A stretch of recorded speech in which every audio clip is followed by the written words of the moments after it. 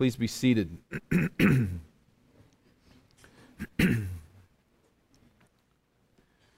northeast African nation of Sudan was ravaged by a civil war. It lasted from 1983 to 2005, although the conflict is far from settled yet this day. The central government in the north, controlled by Arab Muslims, has instigated a reign of terror against the largely Christian and African animist populations in southern Sudan. And in this second Sudanese civil war, as it's known, if we can imagine, well over 2 million Sudanese have lost their lives. Millions more were displaced from their homes, and among the refugees was a group of 20,000 or so orphaned boys, mostly of the Nur and Dinka ethnic groups. These boys were forced to flee their homes simply to stay alive. Refugee workers began calling them the lost boys of Sudan. John Buldow was just 12 years old when his peaceful Dinka farming village was assaulted one night by mortar shells. He ran terrified into the night. In one moment of time, everything he had known was stripped away. As one of the lost boys of Sudan, John walked over 1,000 miles across God-forsaken terrain in search of hope. Thousands of boys on the same journey died of starvation. But through a long series of events, John eventually found refuge here in the United States. As an adult, he chronicled his ordeal in a book published in 2007. And the year before, there was an acclaimed documentary film that told this same story, 2006. Both the book and the film had this intriguing title: God Grew Tired of Us.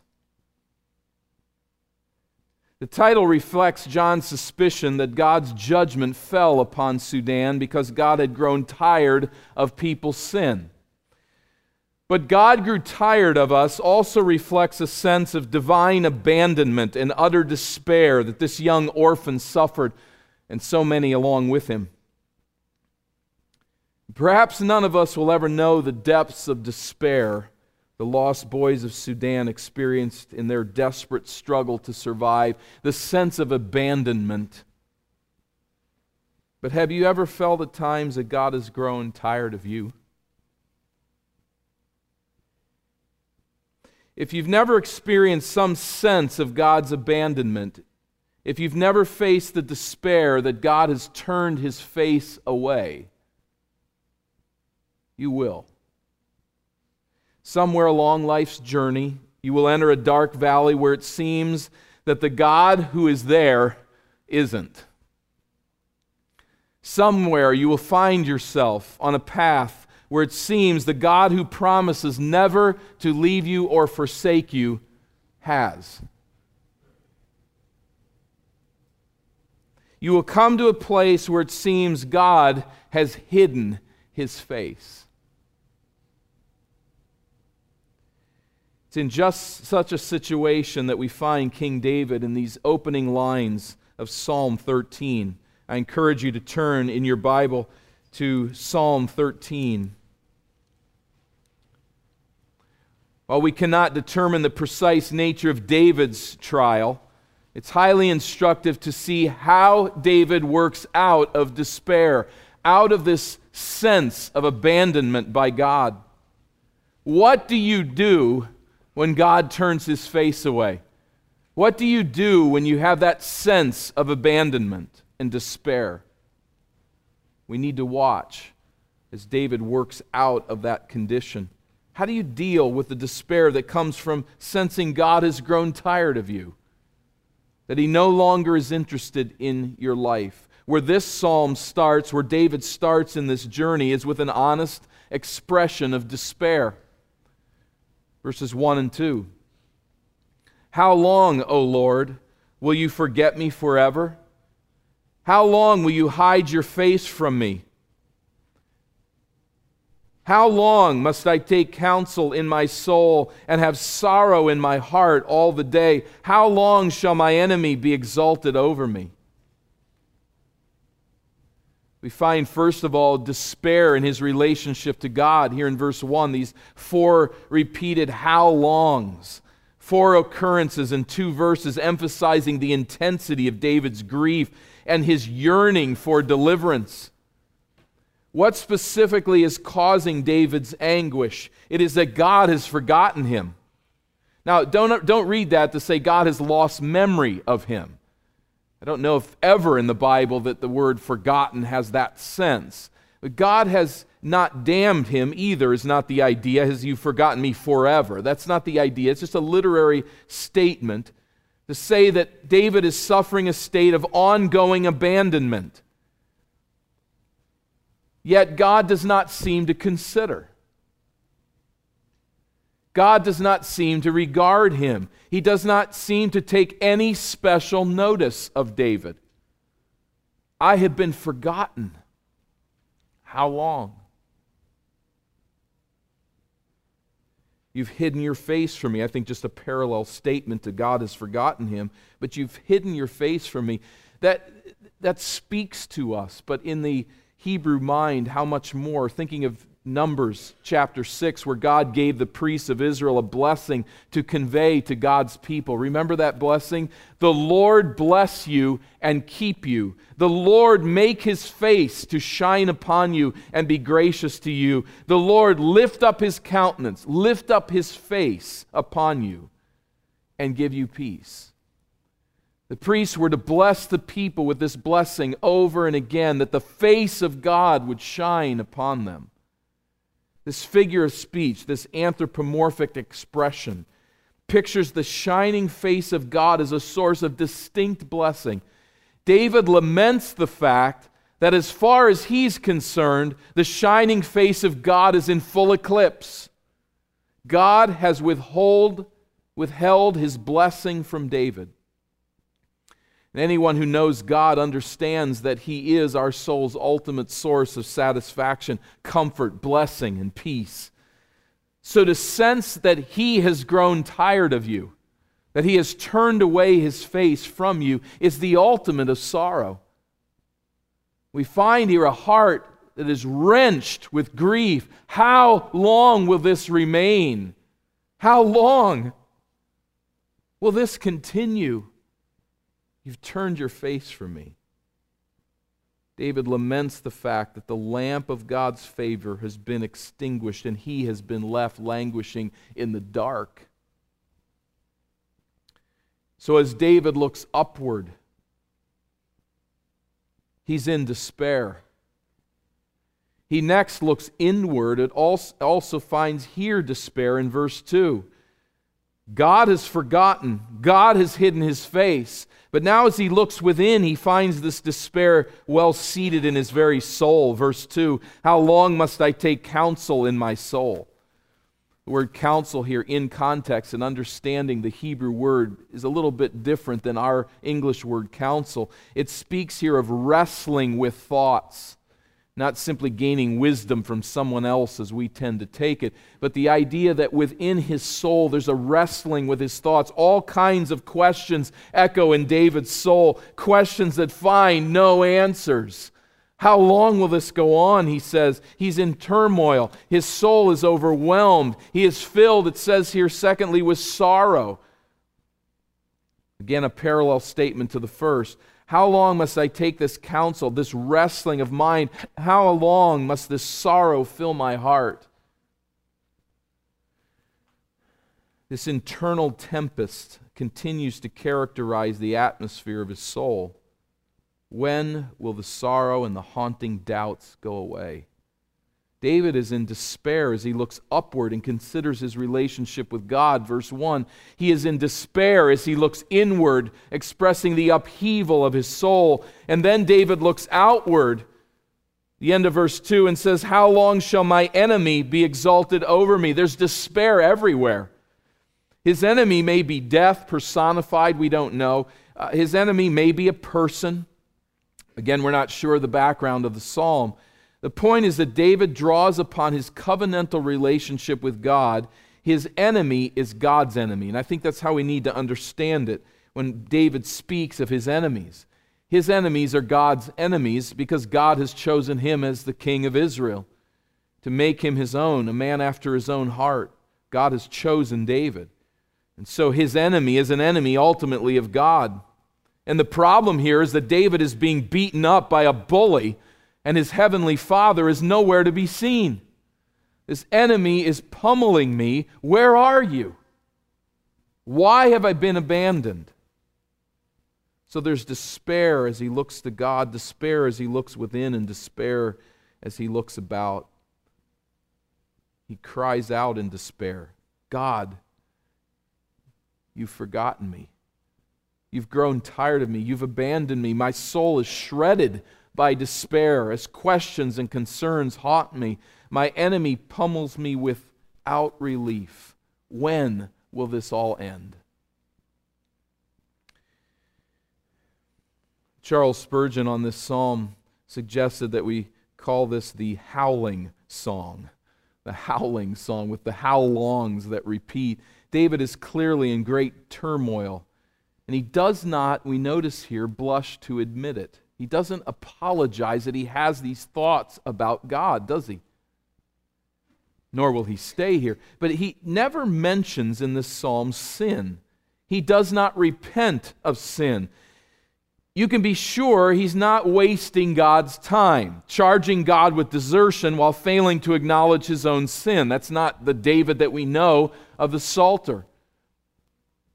David is experiencing an acute sense that God has grown tired of him, but the reason is not sin as such. It's not that David is living in violation of God's will and is willfully running away from God. God, he says, has turned his face from him.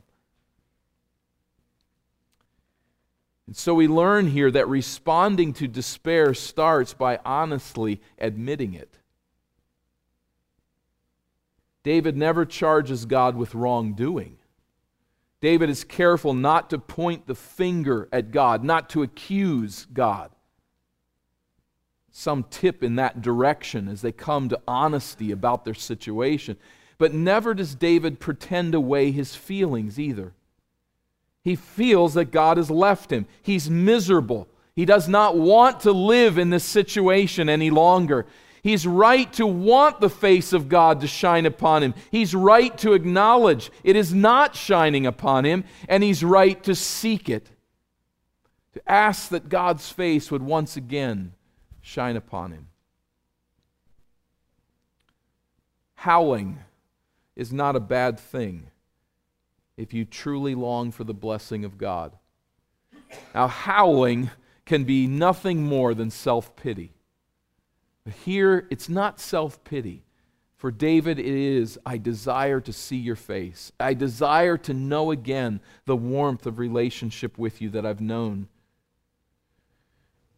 Now, where David heads next is very telling. And you need to get on the cart here and make sure that we follow this transition. After his honest expression of genuine despair, David moves on to a heartfelt petition for grace.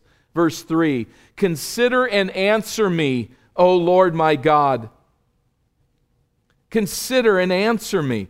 What is the answer to God forgetting him? David humbly pleads for God to intervene, to come again, to warm him with his presence. One commentator quoted by Spurgeon on this said it so well, resolve never to be dumb when God is deaf. Resolve never to be dumb when God is deaf. Speak when it seems he doesn't hear. That's the time we need to speak the most. And what is the answer for the roiling despair that troubles his soul? Consider and answer me, O Lord my God. Light up my eyes, lest I sleep the sleep of death. To light up my eyes, this figure of speech expresses the effect of God's blessing. According to verse 2, David's soul is darkened with despair. Here he asks God to brighten his eyes with hope. We see a parallel with these petitions and what has been stated before. God has abandoned me. come back. My soul is in turmoil. Lighten my eyes, he prays. If God will bless him, David knows his eyes will sparkle with grace, replacing the hollow, glazed-over look in the eyes of one who is about to die. Whether this is physical death or metaphorical, again, we're not sure. But the brightening of the eyes that comes with a sense of the presence of God and his blessing. He prays to this end. And what about the enemy that assaults him as we work our way through it? God's abandonment, my inner turmoil, and then the outward turmoil. Here is the request in verse 4 concerning that. Lest my enemies say, I have prevailed over him, lest my foes rejoice because I am shaken. Shaken, the Hebrew word means to stumble or totter or wobble. It's when someone has a weight on their back that's far too heavy for them to carry. We should read these words in light of the Old Covenant as well. If God's chosen king is overwhelmed by death or by whatever enemy he is actually facing, then the enemies of God will be emboldened to gloat at the travail of the godly. There's again a very interesting key here in his prayer, how he works out of his despair. And going to God, he's praying that God would magnify his name. It would be tragic if the ungodly gloated over the godly. So David pleads with God to contend for the glory of his own name, to act in the interest of his own reputation. The answer to divine abandonment, then, is not despair, it's prayer. The answer to divine abandonment is not despair, but prayer. Resolve never to be dumb when God is deaf. Are you in despair? Do you know this place of which David speaks? The answer is to wrestle with God in prayer, pleading that he will defend his name and protect his reputation as a grace-giving God who loves his people. If he has chosen me as his child, if he has given me eternal life, then I should pray with him to do what he has sought to do with me, to make me his own, to give me his grace, to give me the joy of heart and soul of one who knows him as Savior. I should pray that God would glorify his name in the spirit that prevails within my soul. We must be careful not to tell God what he must do, but we should learn to pray that God would act so that others witness his glory in our lives, particularly in the midst of despair. Not too many unbelievers have problems when everything's going their way. They can specialize in celebrating in good moments and good times. But it's the believer in God who demonstrates faith like no other time when things are not going well. So we should pray that God would gain glory for his name in us as we go through despair. A despairing David, verses 1 and 2, gives way to a praying David, verses 3 and 4. And the next section of the psalm marks the final stage of David's spiritual progression. A joyful celebration of salvation follows in verses 5 and 6. In these two verses, David chooses to think a certain way. Having honestly expressed his despair to God, and then asking God to remove his despair, David continues to win the battle by the way that he thinks. And it is how David chooses to think that has so much to do with the conquest of his despair. David emerges from this prayer closet with new hope, and he comes out singing. As he fights despair, David chooses to rejoice in three parallel expressions of God's goodness to his people. Notice where his thoughts take him. Verse 5, "But I have trusted in your steadfast love." God's steadfast love, the Hebrew word hesed, speaks of steadfast, loyal, covenant-keeping love. God will not abandon me. I know this because of the steadfast love of the Lord that never ceases. We say, well, what's going on here? God's covenant-keeping, loyal, never-failing love? I mean, David, come on, it was just a matter of seconds, just a few sentences back, that God has hidden His face from you. So what do we have here? A manic depressive? This flip-flopping back and forth from depression and despair to joy and rejoicing? I don't think at all. This is essentially what's happening. In David's soul, as it were, there's a great fortress on the horizon. A dark, foreboding castle of doom. And the walls surrounding that evil fortress, emblazoned on it, is this declaration: God has forsaken you. God has grown tired of you. What David does here is to take up the battering ram of his knowledge of God's steadfast, loyal love for His people, and David runs at that wall with this battering ram, and he drills it into the wall. And he comes back again and again with the steadfast love of the Lord that never ceases. He says in his heart, God loves me. He will never fail me. His mercies never come to an end. This is who my God is. And as he beats on the wall of despair with the battering ram of the gospel, the wall begins to crumble. Take that, despair, David says. My God is a God of steadfast, loyal love. I may not sense His presence right now, but I know He will never abandon me. Die, despair. And then David picks up another battering ram to run at this castle wall of despair. Second part of verse 5, he's speaking first of the steadfast, trustworthy love of God. He now says, my heart shall rejoice in your salvation. Not a separate thought, a interlocking thought, but he finds God's satisfying salvation to consider next. He meditates on the saving grace of God and he rejoices. The dark clouds of despair are pierced by the brilliant rays of God's salvation. Gloom gives way to sunshine in David's soul. His soul begins to sing as he considers this salvation of God. Contemplates the works of God and how He glorifies His name by rescuing His people from their sin. These saving works of God, I think, include physical deliverance, such as when God delivered Israel from bondage in Egypt. But the ultimate display of God's salvation is His liberation of His people from their sins and from eternal judgment. This is the ultimate salvation that God gives. And we can miss the significance of this easily. We need to lock in here. When we are tempted to despair, when it seems God has hidden His face, we must run to the solace of the cross. No matter what sorrow you face, it is here at the cross where the just wrath of God against my sin is poured out on Jesus Christ. Does God love me?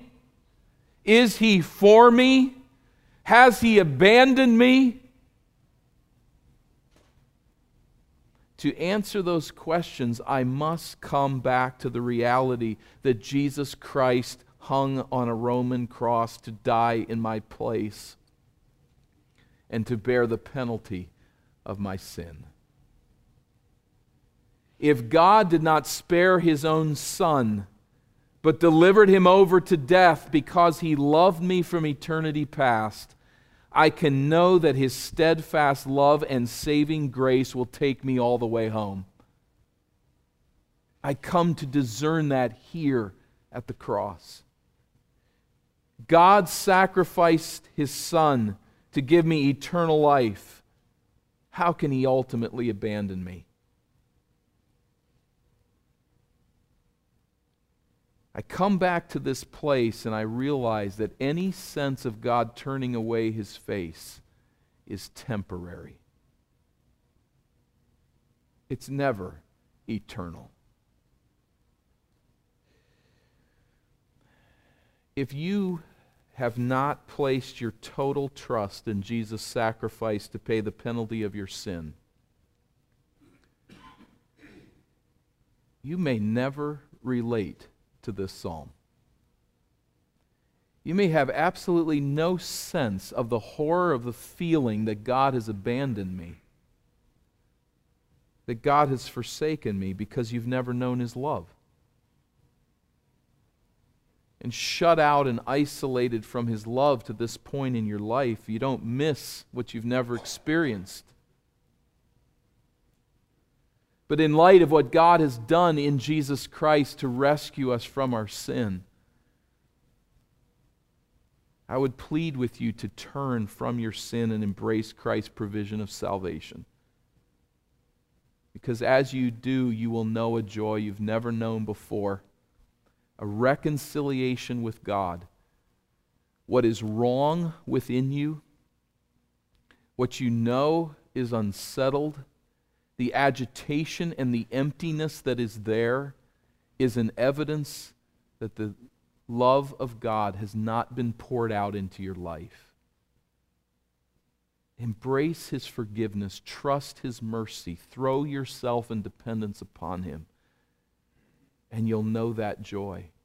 Yes, it's a joy that leads to sorrow sometimes when we have a sense that it's been withdrawn. It's only a sense. But how much better to know that joy and know that it will return than to never know it at all and to die in abandonment. If you're a genuine believer in Christ, when all hope seems lost, learn to find it by meditating on the gospel. Learn to come back to what Christ has done for you in your salvation and meditate there. Contemplating the saving grace of God, David's soul rises now in song as he declares his third source of rejoicing.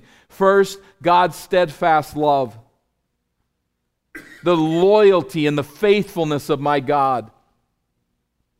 Secondly, God's satisfying salvation. He has rescued me from myself and my sin. And thirdly, God's abundant blessing, verse 6. I will sing then to the Lord, because He has dealt bountifully with me. God never withholds anything from us unnecessarily. God loves to pour out grace upon His people. Remember how Jesus put it? I have come that I might make their life miserable. It's not what He said.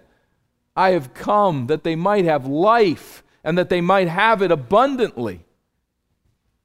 This is who our God is. When our soul is overwhelmed with despair, we need to learn to meditate on the abundant and bountiful blessings that God pours out upon us every day. Are you discouraged? Does it seem God has grown tired of you? Does it seem that He's turned His face away? Make a list. Not a list of all that's wrong. Make a list of the manifold blessings that God pours out upon you every day. The truth is, we are better mathematicians when counting our sorrows, our woes, when counting all that's wrong. We need to learn to add up blessings and to find joy in them. It probably seems a little cheesy to us, I suppose, but you remember that song, count your blessings, name them one by one, and it will surprise you what the Lord has done. It's not great poetry, but there's some great truth there. If we meditate on what God does to pour out His grace every day, we will be surprised at His mercies, and our souls will be buoyed with joy. So here is David, as the psalm ends, doing what? He's singing. He starts the psalm howling in despair. How long? How long? How long? How long? But now we find David singing.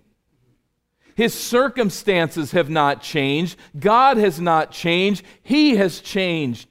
He's changed by meditating on the steadfast love, the saving grace, and the bountiful blessings of God. He's turned his mind to consider what will lift him out of this despair, not keep him in it.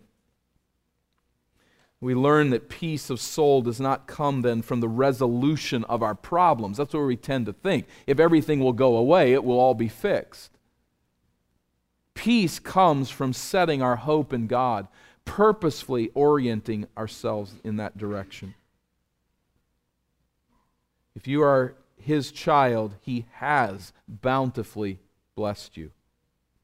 Meditate on that reality, and the sunshine of grace will burst through the clouds of doom. I think it's right for us then to conclude that an occasional sense that God has grown tired of you, that He has forgotten you, is really inevitable. He has not forgotten you, but we feel that way from time to time. We will have seasons and experiences of this sense, some of us more than others. But I think in this we must not panic. Such feelings are not the end of the world. Know that when you walk through this valley, it is an opportunity to grow.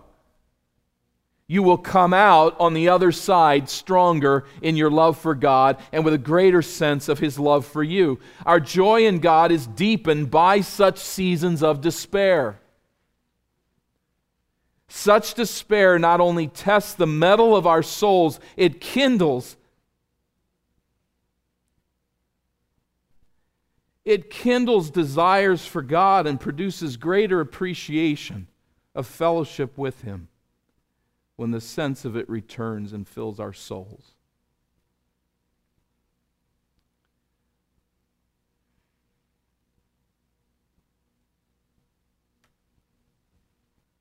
I had no plan to say this, but I struggle here to just keep it together. Because what just overwhelms me as I think of this is 1997.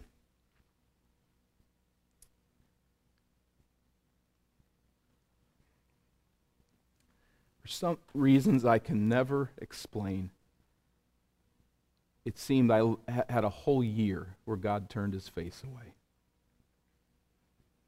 It was a horrifying experience. I couldn't define it. I couldn't explain it. I couldn't repent of anything specifically. I knew I was a sinner, but it wasn't anything I was running from God. But there was this sense of emptiness and despair that just overwhelmed the year.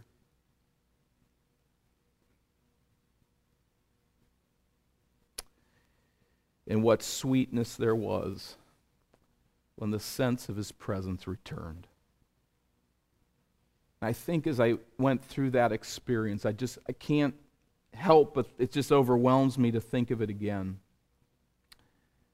That it was a season for growth. Not fun at all. But it was an opportunity to grow. And I don't mean by any means that sense has never returned. But a whole year?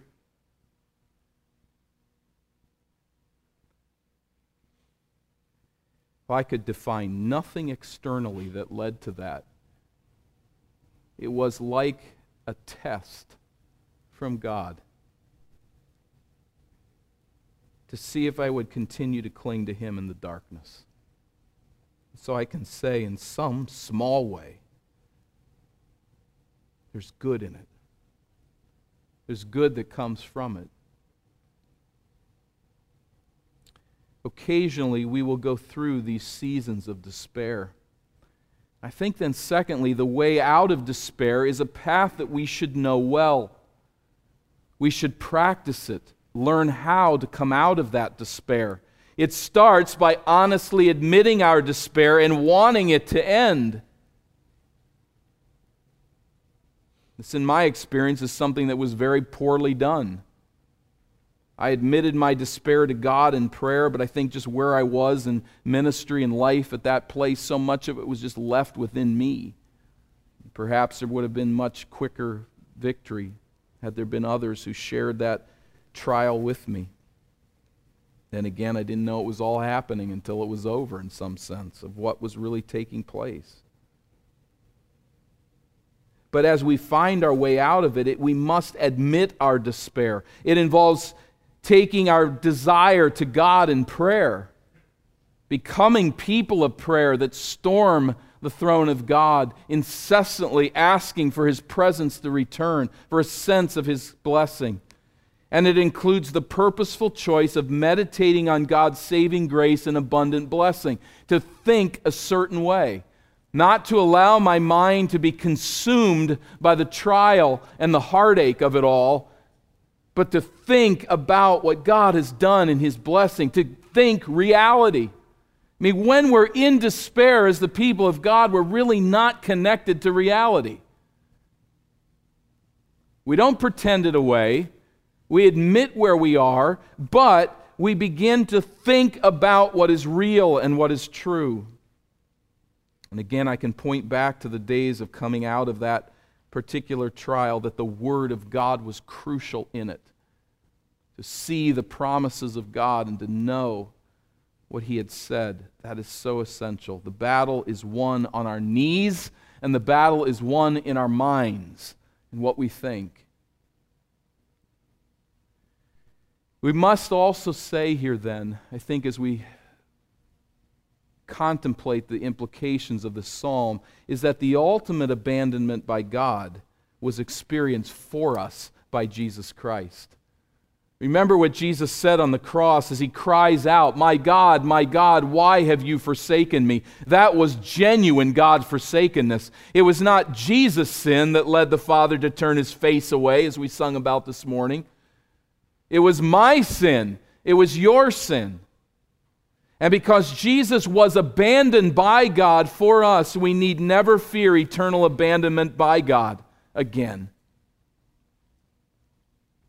Jesus' blood pleads our case. It satisfies God's wrath so that we never need fear that God will turn away from us in judgment. But there's a great warning here for every one of us. Unless you throw your trust upon Christ's saving work, you will experience eternal abandonment by God. You will enter eternity, and He will say essentially, "I do not know you. Depart from me," to eternal judgment. That's the ultimate abandonment. You must become God's child by trusting in His saving grace. Throwing off and throwing away your self-dependence and pride, and in humility receiving His saving grace. You must become God's child by trusting in His salvation, or you will continue in utter abandonment, and that will be finalized in eternity. For those who know Christ, for those who are redeemed, Jesus suffered the full despair of abandonment for us. We have been delivered from it, from that despair. We have been liberated to walk in fellowship with the Lord because of what Christ has done. And in any despair that we sense, we continue to come back here. Jesus paid that price. He suffered genuine abandonment. We sang of it this morning. The Father turns His face away. That was real. He suffered that for us, that we may never have to despair again. And I think if I could add this then on that theme of singing and the church, we should not miss the place of the local church in overcoming despair. I say this by way of application, but I think it flows out of verse 6 as we find David now singing. As he enters the psalm in despair, we find him now singing of the salvation of God. The singing of the church is a communal aid to think right thoughts and thus to chase away the clouds of despair. I think many people think this way. I'm discouraged. I feel sinful and dirty. I feel as if God has grown tired of me. The last place on earth I want to be is to go to church. That's the first place you should want to be. That's the place we should run for refuge and strength. I sit here on the front row singing week after week, gaining from the encouragement of God's people in the songs that we sing. These songs of deliverance and salvation that we've sung today buoy us up in our discouragement and in our despair. As we look within, we find nothing to hold us up. Sometimes as we look without, we find enemies, and sometimes as we look up, we find that God Himself seems to have turned His face away. But then we come to the singing church, and together as we lift up our voices in song, singing these songs of redemption, we are strengthened in our hope. And where that hope is fed week after week as we sing together, we're not here judging whether we like the songs as such, judging how the service is put together, simply here consuming and watching and observing. We're here participating as a singing church, lifting up songs of redemption. When the congregation sings songs of redemption, we help one another set our minds on truths that replace despair with joy. They set our minds right that we may walk with God. Maybe I speak to someone here who feels forgotten by God. If you are a genuine believer in the Lord Jesus Christ, let me assure you, you are not. You're not forgotten by God. And I leave for all of us who know the Lord this evidence, God's word to His people in Isaiah 49. This passage concedes that it might be possible to imagine a nursing mother who would forget her infant. I mean, it's unimaginable, but the psalmist, or Isaiah rather, grants that. God grants that as he speaks to Israel. Maybe a nursing mother would forget her infant. Yet, says the Lord, I will not forget you. Behold, I have engraved you on the palms of my hands. Take hope, believer. He who did not spare His own Son will never cease to supply every need of those whose names are written in the Lamb's book of life. Sometimes we might even need to experience a sense of His abandonment, but ultimately that deprivation will be abundantly filled by God's grace. You can count on it. You can know it, because His steadfast love never ceases.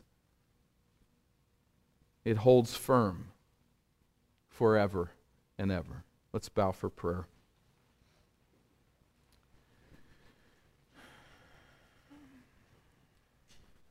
Our Father, we come into Your presence with thanksgiving, in faith, in hope, in love, thanking You for what You do to bring us out of despair. We know, Father, that ultimately we have no business walking in despair. You have suffered. Jesus has taken the full experience of abandonment and has paid the price in our place. But yet as we go through this life, we find ourselves weak. We find our faith searching and so very poor.